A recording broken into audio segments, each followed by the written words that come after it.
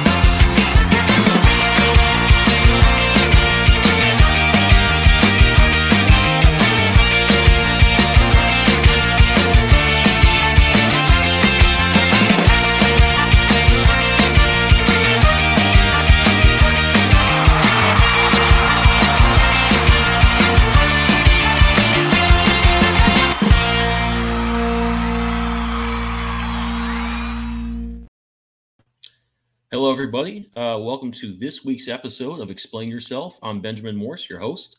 We've got 2 great creators here to talk about some active campaigns, Matt Knowles and Wells Thompson. So we're going to bring them in and have them tell us about these great campaigns they have active right now.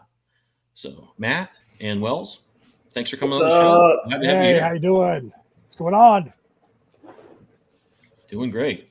So guys, the books look great, but I'm going to ask each of you, we'll start with you, Matt, to just give us a 30-second pitch on your book, and then Wells will go right over to you, and then we'll get more in depth on each of them. So I Am Keto is the tragic tale of an empire's ultimate demise. It is fictional Far East fantasy. It is a fantasy horror. Think Mortal Kombat and Soul Calibur meets Mad Max. It is an extension of the Heirs of Isildur universe. We are super stoked about this book. It's an 80-page graphic novel, and we can't wait to be able to talk more about this tonight on the show. But first, we're going to kick it down to Wells Thompson over here and let him do his thing. To Wells Thompson. I'm running a book called Frankenstein the Unconquered. It is an action horror comic about Frankenstein's monster thawing from the ice 500 years in the future to discover a bombed-out post-apocalypse as broken and hostile as he is. He attempts to live a normal life. It does not go well for him, so now he wakes up every day and chooses violence. It's very Conan the Barbarian with Halloween monsters. It's a lot of fun, great for Spooktober and the Witchtober campaign that Kickstarter is running, and going to be a lot of fun. We have 2 issues that we're running at once. So 40 new pages, 80 total for the newcomers. Sounds good. So I think probably the coolest thing would just be, let's bring up some of these campaigns. Wells, we'll just go right into yours. If you can bring up your campaign page and show off some of the artwork, show us where the campaign's at, and we'll just kind of go through it. Absolutely. Let me bring it up real quick. There we go. Joey Galvez is in the chat. Yo, right back at you. What up, Joey? All right. So Frankenstein the Unconquered. I have to shout out first and foremost all the design was done by Brenda Snell. She is incredible. She is my right-hand man in all of this, and really helps bring all this to life. But we break it down. We try to break it down as attractively as possible, show kind of the overview of the story, give a preview of some of the covers you're going to see, which we indulge in the not safe for work cover on Frankenstein the Unconquered. It's appropriate for the content. So, this basically just goes over kind of what I explained earlier, 500 years in the future, et cetera, et cetera. A really beautiful splash page by Mary Landreau from our first issue. And then a quick breakdown of each of the 4 issues that we're running. 1 and 2 are completely done, so you'll get the digital versions of those right away if you need them. And then 3 and 4 are the ones we're working on right now. Some sample pages. Awesome. Yeah. Absolutely.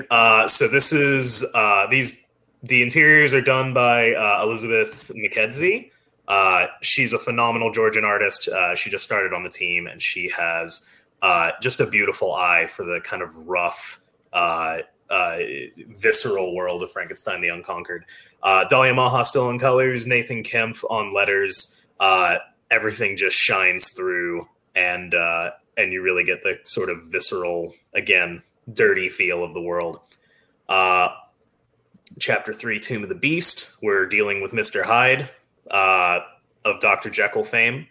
And one of my favorite pages we've ever done is this punch into the crack into being experimented on. Definitely one of the most fun kind of montages we've been able to make. Quick breakdown of the rewards. We've got digital copies for issues 3 and 4. We're doing 2 issues at once so we can get you more material, more story at one time. We've got the digital catch-up. If you are new to the series, we package everything together, make sure that you've got what you need. Physical copies start at $20 with the Heather Vaughn covers. She is our series cover artist, and she is incredible. She does a really good job packaging everything together. The variant covers are the next one up. Issue 3 is Fernando Pinto. He's an incredible artist. He works on Mechaton with us, as well as some Legend of the Kung Fu Dragon Master, I think is what it's called, and Gun Punch, and a couple of other really cool comics. And then Kara Husset, who works on The Sparrow, did the issue 4 with the Invisible Man and the Blob. Physical catch-up tier, again, for newcomers, we want to get you all packaged together, make sure you've got everything. Not safe for work covers. This one's very popular. I don't feel the need to explain why. Chris Sheehan and Flops do the covers for these, and they are incredible artists. Really happy to have them on board. We have some really beautiful hollow point foil covers for Heather Vaughn's artwork. If you like all those covers, you don't want to choose, we give you everything in the collector's tier. And starting here, I think they get this is 10% off of what it would normally be. So you start to save money as you go up. At $150, 25% off everything. That's all the covers and all of the add-ons, all the Frankenstein the Unconquered related add-ons, which are numerous, including an enamel pen. That's the first time we're doing that one. Big wolf head. Collector's catch up. If you're brand new to the series and you like all of the covers, like having all the colors, like collecting everything, we again have you covered. And it is, again, I think 10% off on this one.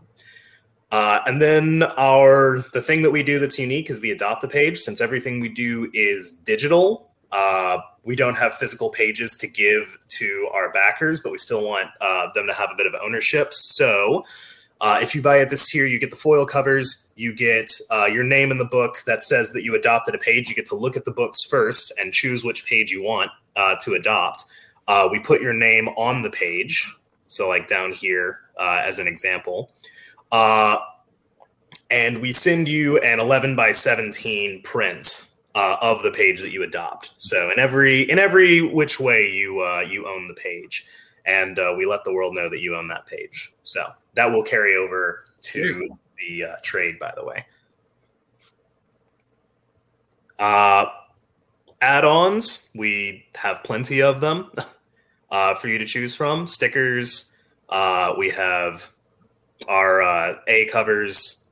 We have a trading card that was a stretch goal from the last campaign featuring stats and secret Easter eggs about Frankenstein. Name recognition. We only have so much space to put, so we can't put everyone's name on it as much as we would like to put the 400, 500 names that we're going to have on this thing. So $5, you get your name in the book. Annotated scripts. of issues 1 and 2. We have 3 and 4 as well. So if you like director's cut commentary, that's where you can find it. Dalton and I have a blast going through the script and kind of explaining step by step how we put it together and what we were thinking about doing the story. Digital catch up. If you want to grab the physicals, but what needs some digital catch up, that's there for you. We have this beautiful $10 print, originally by Flops. This is the first thing we got from him and have just been working with him ever since. It's a comic-sized cover that was our first kind of appearance of the Bride of Frankenstein, which is now a mainstay character in the series.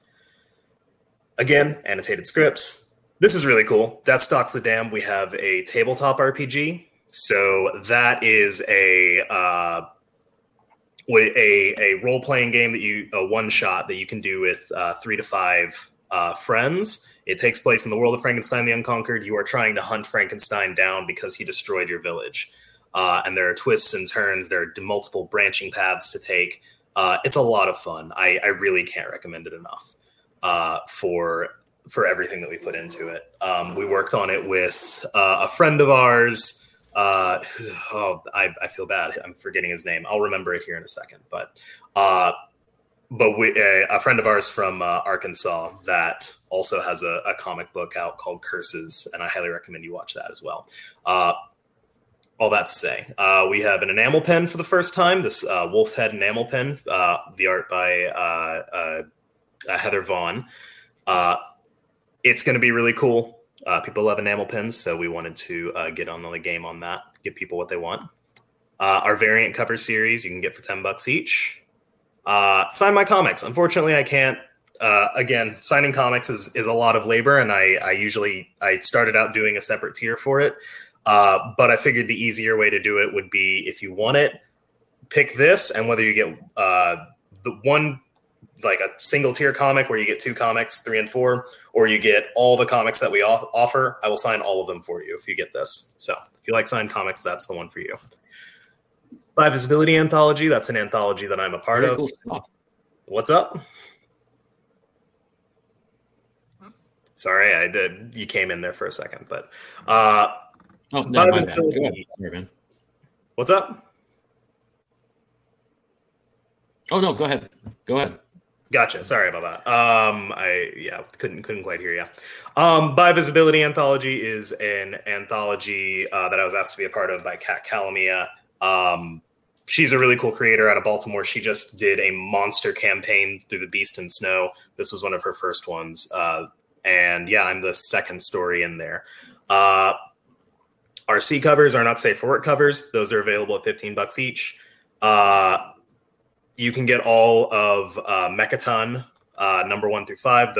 That's our other series that we do. That's very all ages sci-fi. It's a lot of fun. $15 digital.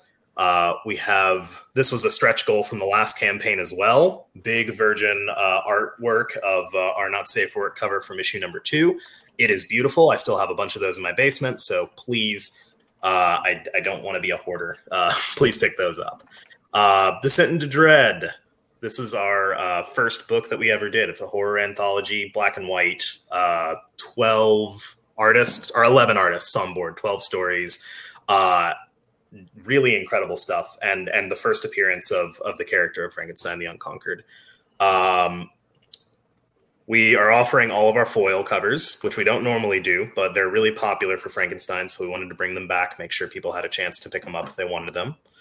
Mechaton number 1 through 5. That's the entire first arc. You can pick it up for $25.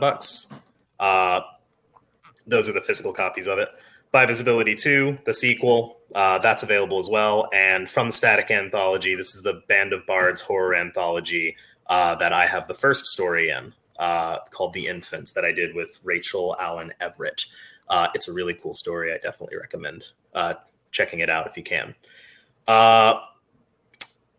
Just some extra information for those who are interested. Target market, if you like things like Bloodborne, Something is Killing the Children, Barbaric, Fight Club, Hack Slash Fangs, Cabin in the Woods, things like that. You'll really enjoy this book. We do a quick breakdown of why we're doing 2 books together. We show off the creative team, which that's me.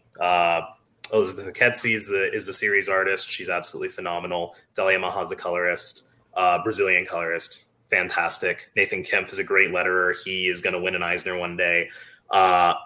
Brenda Snell, our designer, Heather Vaughn, our series cover artist, and for issues 1 and 2, Mary Landreau was the interior artist. So we wanted to give her some props as well for being a part of the team. Quick breakdown of the budget, if you're interested. Timeline, we're hoping to get everything out in March. For physical rewards, we will hopefully have it done before then, but that's our kind of conservative estimate. And then a breakdown of how we ship and print everything. So pretty thorough in terms of the thing there. Oh, we got a backer. Very nice. While we were doing that. Awesome. And there's the Bride of Frankenstein with her Florence Pa Chinese censorship dress to make the banner happy. So that is Frankenstein the Unconquered. Any... Very cool stuff. I think I saw this campaign. You were launching, I think, issue 2, or maybe in the first issue, around one of the times I was in the Scarlet Twilight campaigns, and was really, the design really stood out. It was great stuff. Remember that, yeah. Frank, yeah. I remember Scarlet Twilight, and I remember getting that, or doing some collaboration with that. So yeah, totally.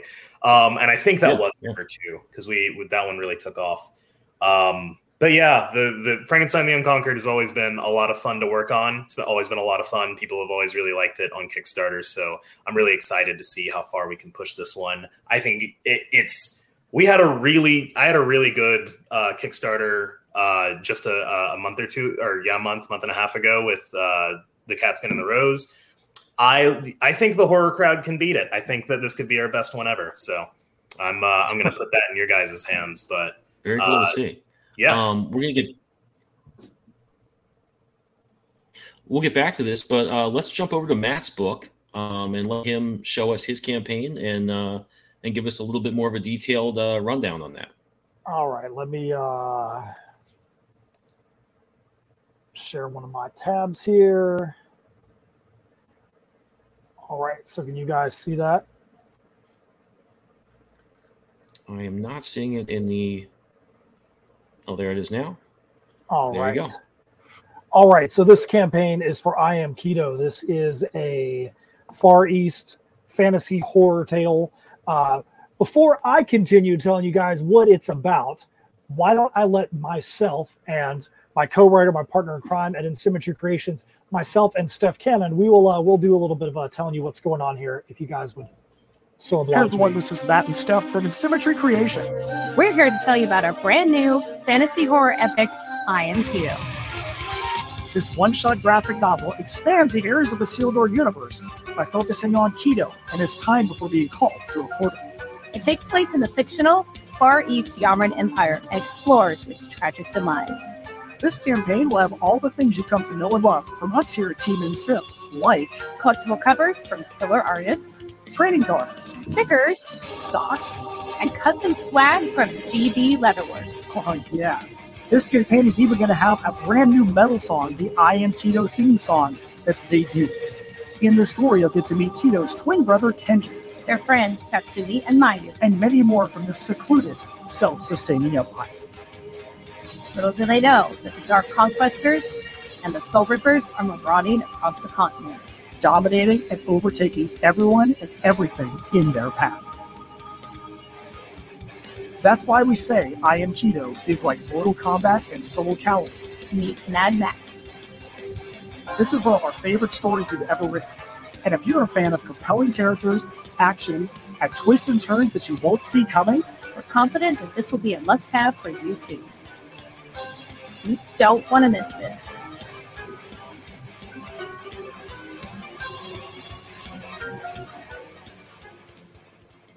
All right, so that is our promo thing that we did, promo video we cut for the campaign. So the music that you hear in there is all a part of the actual theme song, Spiral into Madness, which I have got a background in metal music. I've released multiple albums over my metal music history.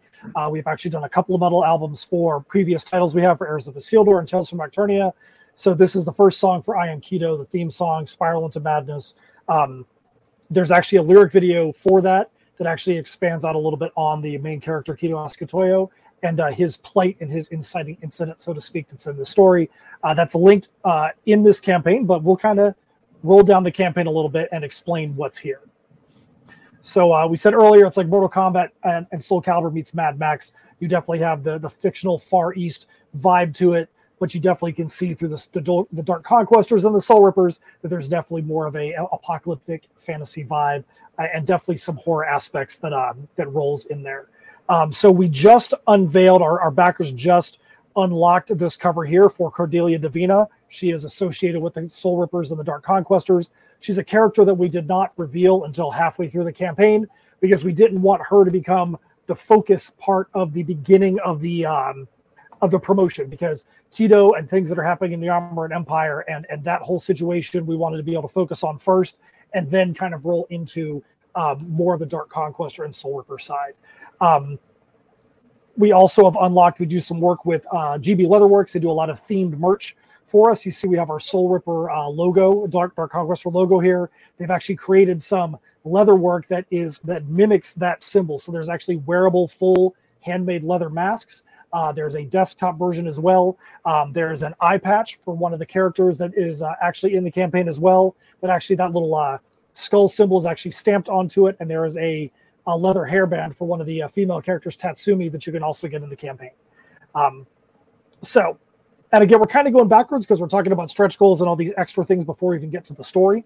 But we set our initial goal at 4,000. That's obviously not what we want to get in the campaign. We are super happy that we are there, but we definitely need more than $4,000 to be able to produce the 80-page perfect bound book the way that we want to, and be able to get this leather work done and all the other support merch that we do. So at 5,000 or 90 backers, there are different stretch goals there. Once we reach 5,090, which right now I think we are $510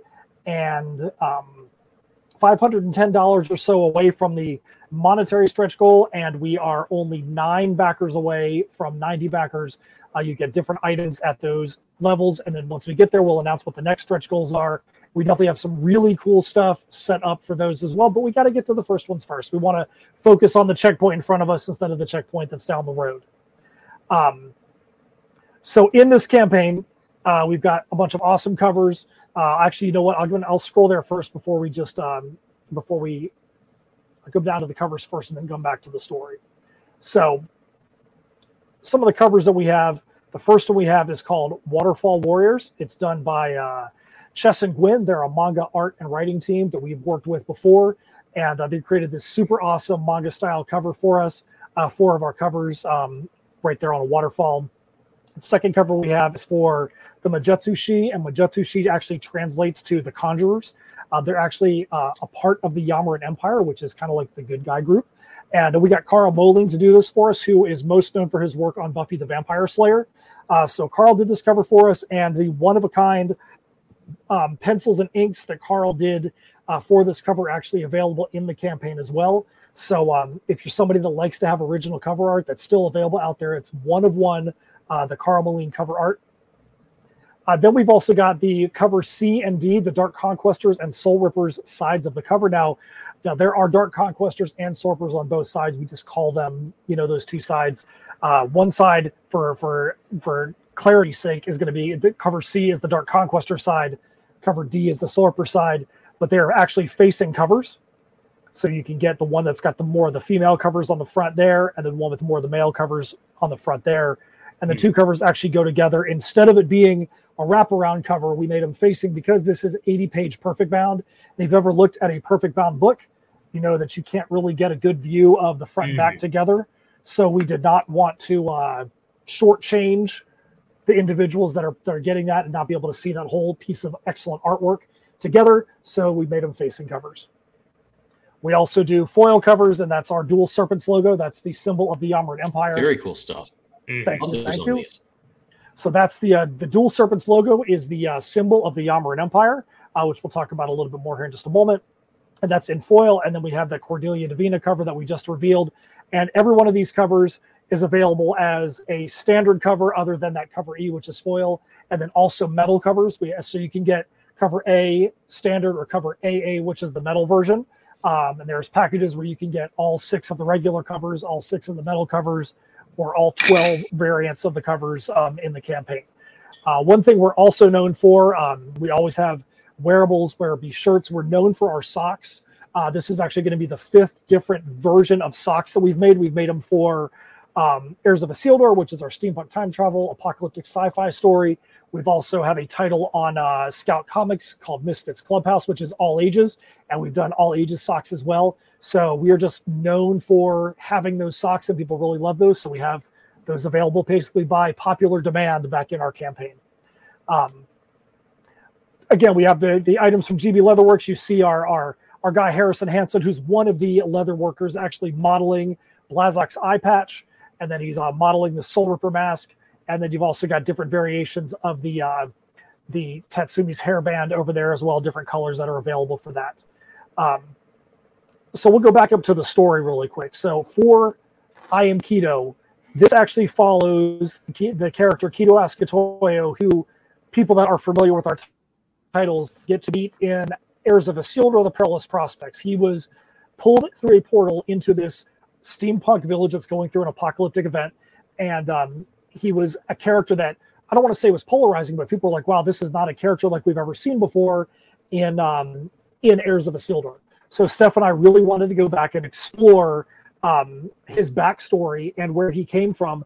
And at first it was only going to be a shorter story that was just going to explore the environment that he came from. But quickly as we started writing it, we realized this needs to have its own really full story development. Next thing you know, it's an 80-page perfect bound graphic novel all on its own.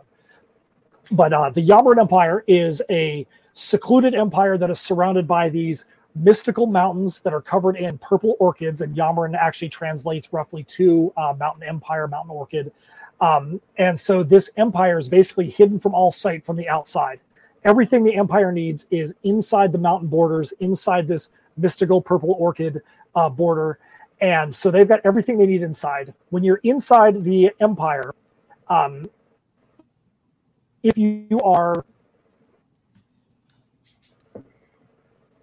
once you get to 21 years old, if you're the firstborn, you have the opportunity to display your talents to the emperor, to Emperor Kanakatu. If he accepts you, you get moved into his inner circle and your entire family line moves up. Well, our main character, Kido, happens to be a twin, and his twin brother, Kenji, was born 3 minutes before him. So his entire life, he's known he was 3 minutes away from being a firstborn. So he doesn't have that that pressure upon him to be the breadwinner, so to speak, the chosen one for his household. But he's fine with that. He is totally fine with being the trainer, the helper, the encourager of his brother. His parents have always looked to his brother Kenji to be the one to raise his family line, and they get one chance in your 21st year to try and raise into that next sect, so to speak. So we get to experience life for their parents, for Kido and Kenji, for some of their friends, Mayu and Tatsumi, and see how these people are building towards this day of allotment, so to speak. And it's fantasy horror, so you can already tell that things are not going to go the way that they hoped. How things don't go the way they hoped, that's where you need to kind of see what's going on in the story for yourself. But, we'll kind of leave that up to you to want to dig into the story. If you're someone who has never seen anything that we do, like, I'd like to know more about Kido's story himself, you can get a tier that says Kido's full story, which is this plus Heirs of Isildur, The Perilous Prospects, books 1 and 2. And then you've also, I don't have to go through all the tiers, but then there's also, if you want to see all the titles that we have, Tales from Nocturnia, which is medieval fantasy, with Game of Thrones, World of Warcraft, Dungeons and Dragons, Heirs of Isildur, all of the books for that. And then I Am Kido, you can get all of those in that extended universe. We do have, like I said, all the leatherwork and shirts and socks. And then we have other items that we've done. One of the things we love to do in our campaigns is after the fact, we do a lot of incentive drawings. So if you're someone who has backed our campaign, say the people that got us up to the minimum number of 4,000, all their names are going to go into a top hat, and we will randomly draw somebody's name that will get an extra piece of swag in their package that they've already ordered. It's something that people really love. We've given away foil covers before. We've given away shirts. We've got a collectible colored vinyl for one of our albums. We've given away collectible colored vinyl. We like to make sure that we give as much value as we possibly can to our backers, because we know that times are tough. We know that dollars are hard to come by right now. And we want you to feel like if you buy something from Insymmetry Creations, that you're going to get value. You're not going to get a book that is half-baked, that is a concept that doesn't have a conclusion, that we didn't know where we were going because all we thought about was having a fun character and we didn't really know where the story was going. That's not what we do. Everything we do is based on making sure that you feel like you're getting a universe you want to escape into and characters that you can relate to.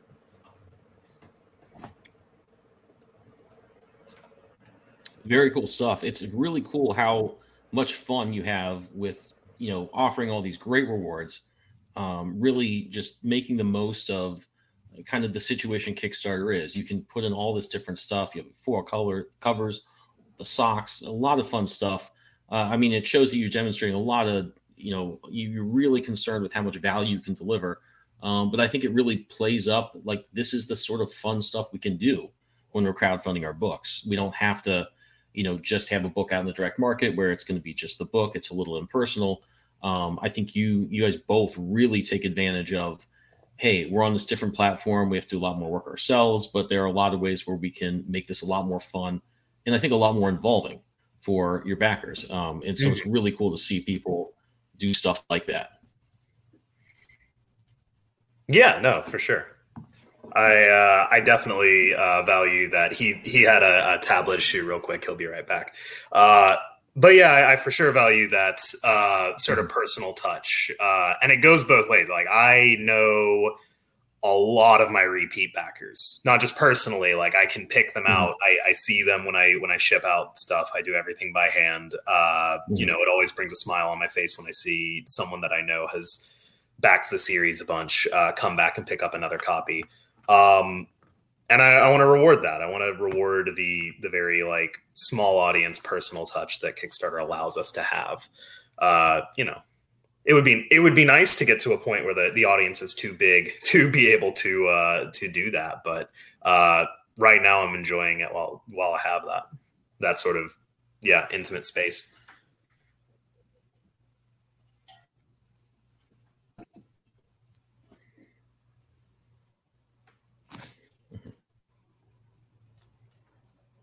You there, Benjamin?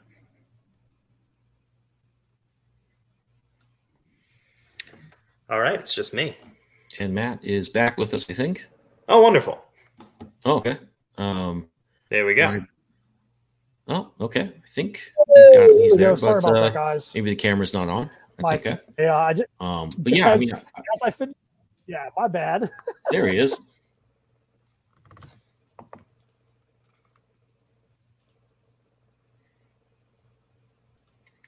Yeah, but I guess, guys, talk a little bit about. I had a question. I think you guys are both offering foil covers, which I really like to see. I've kind of been processing getting those created. How do we process getting those created? Sorry, you cut out there for a second.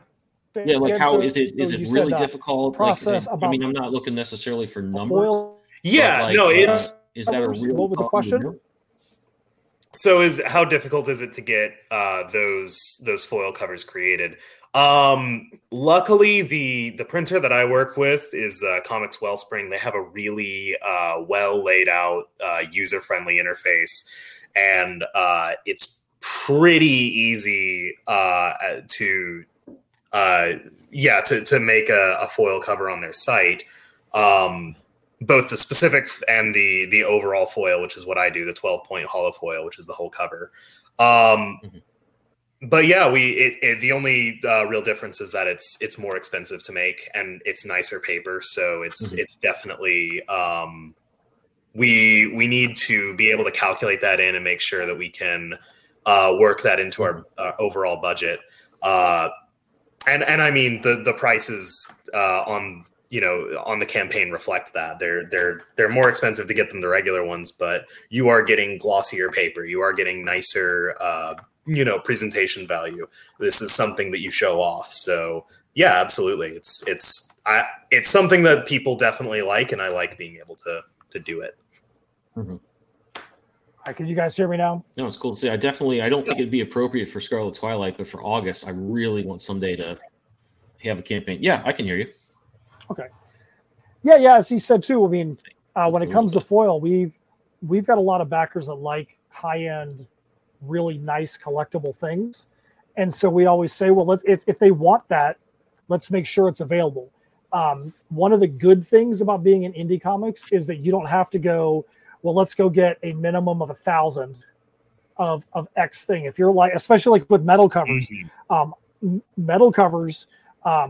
those things run, we sell them for like $60, but there's some people that sell them for $100. And there's not a big market out there for those things. So luckily you don't have to go get a minimum of 100 or something. We just get enough to make sure that the part of our fan base that desires those can get those, and maybe a few above that, so that way we can satisfy that collector's niche. Mm-hmm. Yeah, I mean, for me, it's just such a fun throwback to the 90s. It's great to be able to offer that, and it's awesome that so many of the small printing companies that the Kickstarter creators work with can offer that. I'm definitely looking to get more into trading cards, hologram covers, some of those fun extras, and it's awesome to see you guys doing that. Matt, I especially like your socks. My first Kickstarter, I did an apron, just trying to be fun with it, but I like the socks a lot. My first Kickstarter, I did my family. I think we had like maybe 7 or 8 people. We did. Here's some of the ones we did for Misfits Clubhouse. So we have some of the characters on there, but we've done. We have like Tribal Sons that we've done. We have a character in Misfits Clubhouse named Bruce McTootherson, Aquatic Investigator, and that character just screamed having socks made. But we love those things, and these socks are actually really good quality. There's from time to time somebody will randomly post on Facebook. They're like, dude, I'm wearing my In Synergy Creation socks right now, and there's always like comments like, me too. Oh, here's me at a wedding wearing these socks to the wedding. And we're like, that's what I'm talking about. Nice. So like Steph and I, no matter how, you see in the video, that's normally the way that we dress for any live show. We always will make sure that at least one of the days we're wearing our own socks, so that if somebody asks, how do the socks feel? We can be like, well, we're wearing them for an 8-hour show day, so they must be okay. Because if we wouldn't wear them ourselves, then we shouldn't be selling them to anybody else. That's awesome. It is. And Matt, I had a question for you. I noticed you it's really hard to know where to promote our campaigns. Twitter is obviously going through a lot of stuff, changing. Instagram always seems very up or down for artists. I've noticed you do a lot on Facebook. What's your I guess I'm going to throw this out to each of you, but Matt first, because I've noticed you doing so much on Facebook. How do you kind of allocate your social media, like where you put your efforts and that stuff, and what kind of returns have you seen on that? I can tell you, man, right now it's really tough because I feel like, and Wells, I definitely would be interested to hear your thought on this too. I feel like every bit of social media and every bit of promotion right now is against the small guy trying to get their information out there. We do Facebook promoting, we do Instagram promoting. We do a lot less on Twitter/X right now than we used to, because especially now there's not a whole lot of return and a lot of visibility out there. We do email marketing. We've got a pretty decent sized email list that we've built up from doing shows. We do backer kit launch to get out there to our previous campaigns. But it's really tough. It's really tough because one of the things that makes it difficult in this industry is that with so many people out there creating and so few ways to get the word out, if something works, everybody by nature is going to do it or gravitate towards it, which is what you would expect. Mm-hmm. So then what happens is that area becomes flooded. It becomes white noise. And the thing that used to work, like say you go and put a post on Facebook a certain way, and somebody sees it works for you, then there's going to be 50 people doing the same post. And then the potential buyer is just going to be like, let me just block all this stuff. Or I'm getting 50 emails from Kickstarter backers or from Kickstarter campaigns that somebody's backed. So it makes it difficult to cut through, but you just have to keep trying. You can't ever sit back and go, I'm going to throw my hands up and I just have to stop trying, because if you stop trying, that is guaranteeing that your campaign is going to get buried. You just have to just keep chipping away and hope that word gets out there to somebody, because you know what? At the end of every single campaign we've ever done, there's somebody within the last, like the day or two after, they're like, oh man, I didn't realize you guys were running a campaign. And I'm like, how is this possible? We have over-promoted this. 100%. We've over-promoted, and you're one of those people we promoted to. How did it not get to you? But it's, reach is squashed by everybody. So yeah, Wells, I'm interested in your thought on this too. No, I'm very much in the same boat. Historically, Twitter has been very good for us, but in as recently as the last 2-3 weeks, engagement has dropped off a cliff, and it's been hard to get those numbers and that interest back from the Twitter algorithm. So we're looking elsewhere. Substack has been good for us. We have a newsletter there. That's a very direct contact is obviously the best thing you can do. And we do as much of that as we can. We have, like he said, backer kit launch, where we can connect directly with our backers. We use Kickstarter, the medium itself, as much as possible. We collaborate with other campaigns that are currently running and cross-promote that way to try it, because I don't know exactly, how many of my, followers even see my post, let alone are willing to go to Kickstarter. But 100% of the people who have backed someone else's Kickstarter are on Kickstarter. So that's one of the key places I try and go. Other than that, I've been experimenting with Facebook a little bit. I want to try Threads. I want to try enough of Threads to see if it's worth actually putting anything into. Instagram, I've never had much luck with, but who knows? I think it's just putting as much out there as possible and trying to, rise above the noise. And that is easier said than done for sure. Wells, what's your Substack under? It is under my name, Wells Thompson. At Wells Thompson, it should be. Let me make absolutely sure of that. But the newsletter is called Comics, Cats, and Cocktails. Yep, at Wells Thompson, Comics, Cats, and Cocktails. We have 500 subscribers. We're going to add a bunch more once we get the thing out, the surveys out for the last Kickstarter that we did. But that's a great way to make sure that you're getting previews of pages that I'm doing. You're getting the scoop on what we're working on. People who are on there knew about the Catskin and the Rose, knew about Depths, knew about Frankenstein the Unconquered way before people on Twitter did. Because we kept on giving snippets and revealing covers and just giving them that information first. That's been really good for us, and I definitely recommend using. I recommend both. If you're a creator, use Substack, and if you're someone who enjoys the indie comic community from a partaking standpoint, get on Substack, follow some newsletters, because it's a really great way to connect with your favorite writers, artists, everything. And one of the things that's interesting about Substack, I mean, that's where everything we do as far as our email list goes now, because we used to be, religious users of MailChimp. Yeah, same. And MailChimp earlier this year, with a 2-week notice, went from you being able to send out free emails to your entire base to where you could send out 2 emails to 500 people in your base a month without getting charged. And for us, I mean, that includes people that have unsubscribed. So for us, it would have been $27 a month to send a single email to our email base. And I think that's when everybody moved to Substack. So, yep. So we're on Substack as well. It's the Insymmetry Creations blog of Destiny. So, that's where all of our stuff is. And we'll make sure that you can get over there to that as well, Wells. But that's having an email list where you can contact people that have been at your booth at shows, that have come to you and said, we want to know information.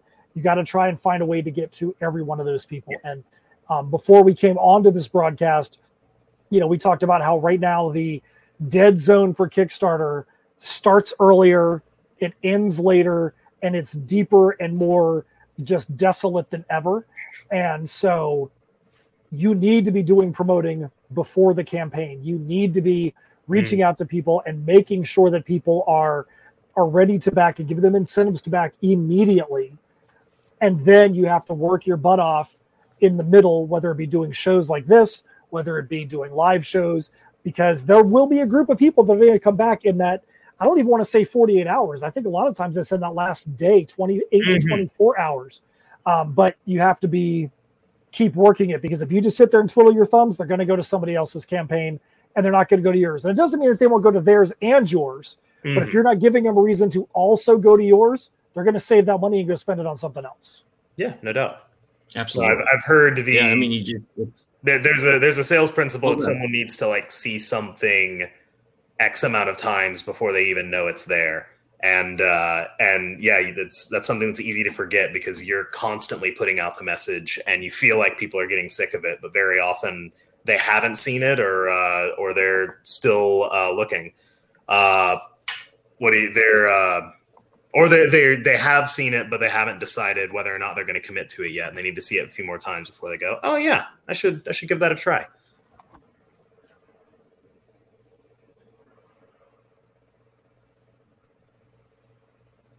There we go. So I think we both have our Substacks in the back chat there now. Mm-hmm. Throw that into our comments here.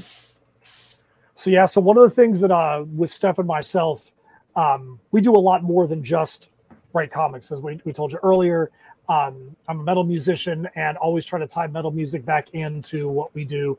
Steph is a published columnist. She has got over 80 bylines with Fangoria, Horror Geek Life, Creepy Kingdom, and some others that are out there. So she does movie reviews of indie horror movies, and then retro articles on, it's the 35th anniversary of Mad Max, or it's the 20th anniversary of this. So she's got a lot of other articles out there. I do a lot of panel hosting and emceeing at conventions.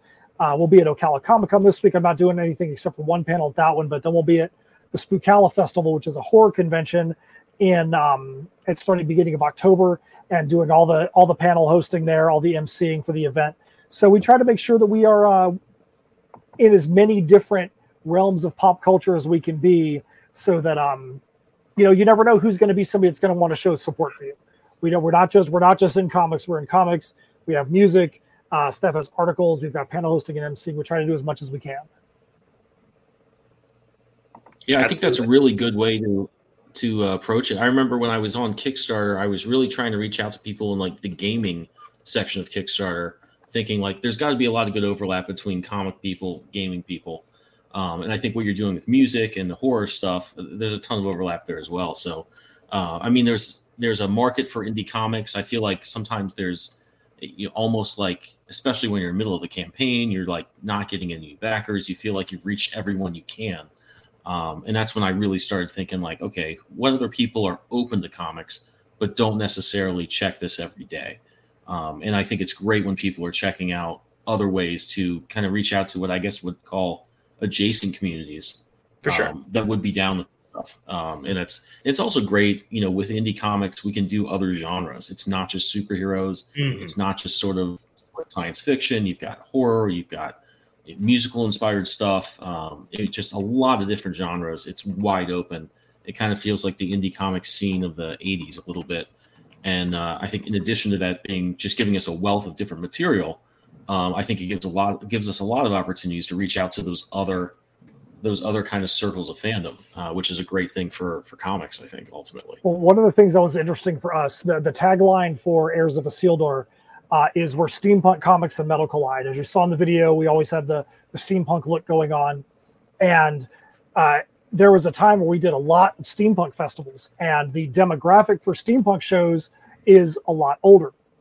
And we had a period of time where we had sold more metal albums to senior citizens than to metal fans. And I mean, the absolute truth. And the reason being was because I remember one time we did a show and there was a guy that rolled up on his Lark. He rolled up and he backed up. He's like, tell me about this stuff. And we told him about what we had. And he's like, you know what? I want one of everything. And we're like, okay, that's cool, man. But just so you know, this is a metal CD over here. It's pretty heavy. And he's like, I don't care what it is. I like you guys. I want to support you. But we wanted to make sure that, before he went and threw that into his into the CD player on his Lark or something like that and scared his neighbors, that he knew what he was getting into. But yeah, you never know what the cross branding of your market is going to be. The steampunk people loved the fact that we had comics. The metal people loved the fact that we had comics. And the comic people loved that we expand what we do out past the pages of the books, so that way the story doesn't disappear. They can go in. We had a character in Tales from Nocturnia that literally was only in for a few panels, but we felt like that guy had a backstory that needed to be explored. So we just made the lyrics to one of the songs on our last album, his backstory. So if you really wanted to know about that character, you could go see what was going on with him in that song lyric, something that we felt like was not going to be appropriate to put in the book just because it would have been just a weird deviation that really wouldn't have gone on with the plot. Mm-hmm. Well, I think that's one of the great things about, especially with August, I was looking for other ways to make it more than a comic, at least in a meta way. And I think back at the 80s cartoons I grew up with that I was really basing a lot of August on, you didn't just have the cartoon or a comic book. You had a movie, you had toys, you had lunch boxes. It really surrounded you. And I think it gave you, there's something that's a lot more sticky about a concept, I think, when it's just entering your life in so many different ways. You've got, you just really live with it and it's on your mind a lot more. And I think it just makes the world seem a lot richer in every single way it's expressed. So it's really cool. And that's something indie comics right now, we have great opportunities to do that. So it's really fun to talk to people and see people really making the most of that. And I think you guys do that. For sure. I'm going to start investing in Frankenstein the Unconquered lunchboxes. Hey, I think that'd be good. If you can find a way to not have to get 1,000 of them, do it. I wanted to do August lunchboxes so bad. Oh, Lord. But I wanted to be like so I don't know how many, I haven't bought a lunchbox in a long time, but the ones I had when I was a kid, there was your sticker plastic ones, and those were nice. But the really cool ones were like metal. The illustrations were embossed. I mean, I don't know how in God's name that was cost effective, but that's what I would really love to do someday. I had the coolest Transformers lunchbox, and that would be just the perfect thing. And I think it makes every part of your story, I think, shine a little bit more. You've just got a greater connection to it. It activates some nostalgia a little bit, but I mean, it just really, and also lets you explore different parts of your story, I think, in the way that's best for them. Like where you said, like it would have been clunky in the story, but you can explore it in the music, and it works out really well. That's what we hope. That's the way that we hope that people are going to see it for sure. So, Wells, I have a question for you. So, you said that these two comics that you have on on Kickstarter right now, which I see is also a project we love. Congratulations! Thank you. Yeah, I saw that on yours as well. You said both of these are 40 pages. What about the first two issues? How many pages were those? Oh, so they're 20 pages each for a combined 40 pages. All of them are 20 pages each. So you have a combined 1 through 4 is 80 pages so far. There's also on the first two, and we're hoping to continue the trend. We have 4-page prose short stories as well. So you have additional back matter there that sort of fleshes out the world of Frankenstein the Unconquered. We were inspired by that sort of Conan the Barbarian era pulp, and we wanted to sort of bring a more of a texture to the work. So if you're a fan of that kind of thing, yeah, it's absolutely something we wanted to keep alive. And it sounded like when you were doing the pitch, you had the same kind of thought process that we did, where, we could have split up I Am Keto into multiple issues, but we said, you know what? Mm-hmm. We would rather take the hit and take the chance, do it as one book. The economy is tough right now. And if we do it all at one shot, then people can get this entire arc right now, and they only have to pay shipping one time. Exactly. That was a big part for us. Was cutting down on shipping costs, making sure that people we're able to get in at, for as much story as possible, as low a price as possible.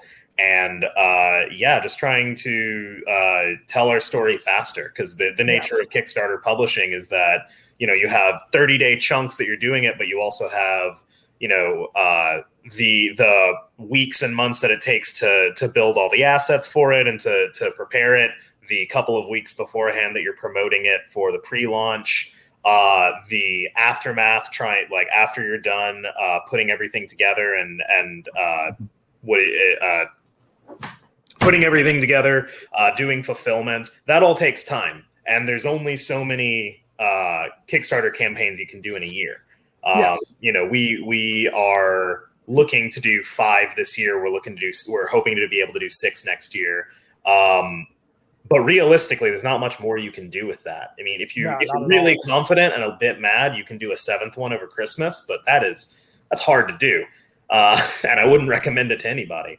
I think that we were just, we want to tell this story, and we want to do it quickly enough that people don't have to stick around for years at a time to be able to get to the end of this arc, this story. Yeah, and it's tough too, because your fan base is only going to be able to support so many books in a year, whether it's yours or something else's. And when they go back and look at their budget, and they're like, "Holy crap! I spent this. I've got to cut it back somewhere." We back a lot of digitals. Just because we're like, I'd rather personally back 3 campaigns digitally, and know that every one of those is directly going to the creator, than know that I'm helping to fund the USPS. Nothing against the Postal Service, because we all need the Postal Service. Right. But if I'm backing a campaign, I would much rather know that the creators, which are just like us, are the ones getting that money. Absolutely. That doesn't mean I don't want people to get our physical products, but we want to make sure that our money is going to help creators as well. And I'll say honestly, one of the things, Ben, you asked earlier, Steph and I set out very long ago. This is actually our 10th campaign of ours, and our 12th that we've actually either run for ourselves or run for someone else. And we've said, hey, if we're going to have an advertising budget, we're not going to do Facebook ads. We're not going to do Instagram ads. Our advertising budget is going to be co-branding with other creators, is going to be backing other creators, so that way we know that they're going to help, they're going to get supported, and that's going to help our name to get out there into this community that needs for it to be. Because you go buy a Facebook ad and you might get people that are going to back your product, but you know what? If you're not Keanu Reeves and you're not somebody that's got $100,000, $500,000 campaign that's going to cross over so many different genres, that Facebook ad might fall on deaf ears, and it's literally just going to fund the machine. It's not going to help out those small creators like yourself that really need that money. Because you know what? Wells Thompson, if he gets $30, he's going to be doing headstands in his kitchen a little bit later on. Better believe it. If Facebook gets $30, that's going to be like the equivalent of like a grain of dust. They are not going to care about that. No, I 100% agree. I do everything I can to support as many people as possible. It's not as many as I would like. There are some campaigns that come and go that I'm like, I would love to do that, but I just don't. They have to eat this month. But yeah, no, it's very much a we're all in this together kind of environment, which is something I really genuinely love about the indie comic scene. We all know the struggle, and we all are trying to help each other. And I've heard it said that we're all just passing around the same dollar, but I don't believe that. I don't believe that at all either. I think that we give to each other because we're fans, and by doing that, by being enthusiastic, by being loud, there are people around us who say, "Oh, that must be a really cool thing. I'll give my dollar as well." And you bring a lot more energy with you than just your own participation. And I can tell you that yes, there are some dollars that get passed around within the creators, but you know what? I guarantee you that if you look at the people that have backed your campaign, that not all of them are creators. You've got fans that are just collectors. Same with us. And we know for a fact that there are times that our backers that we know are our super backers that we brought onto the platform have then gone and become super backers of other campaigns. We've seen them drop big funds on others. And that's the whole point. If we're not out here helping each other, then there's no way that our backers are going to know about you, and vice versa. Yeah, 100%. No, I'm with you. One of our biggest advertising spaces, like I said before, is Kickstarter itself. We go to other creators that have similar projects to ours, and it's not a competition. It's hey, how can we help each other?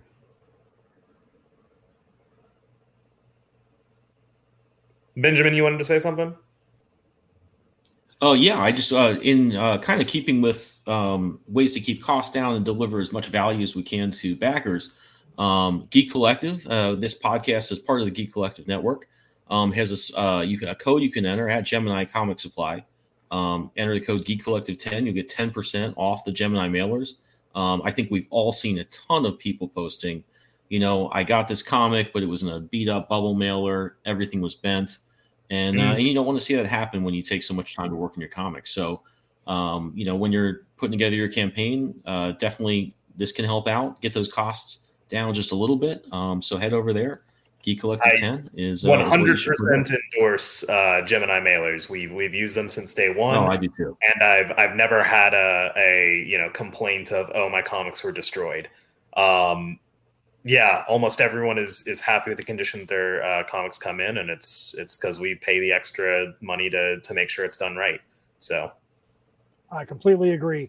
We've even had times where somebody's bought 12 or 15 comics from us because of different covers, and Geminis are great to put some of them in one Gemini, some in another Gemini, tape those two Geminis together, send them out as one package. You're good to go. Good to hear. Well, guys, we're coming up in an hour, so we're going to wrap up. Again, everybody, the links to these great campaigns are in the description where you're watching this. Frankenstein the Unconquered, and Matt, can you pronounce that again for me? I had another window open with your campaign's name. It's I Am Keto, so think about it like key going in your door and like Play-Doh, Keto. Yeah, Matt sent me a link in one of our communications saying, here's how you pronounce this. So I've been very nervous about mispronouncing it. And because my connection's been bad, I didn't want to leave that other window up and slow everything down. So I did want to make sure we got that right. Well, guys, these campaigns look awesome. I definitely, if you're into these genres, these are great creators. They delivered a ton of campaigns and they're great storytellers. So check out these campaigns. And come back next week. We'll have some more creators on that you can check out their books. And until next week, I will talk to you then. But guys, thanks again for being on. And this has been another episode of Explain Yourself. Thanks a lot. Appreciate you. Yeah, thanks for having us on. Thanks for coming.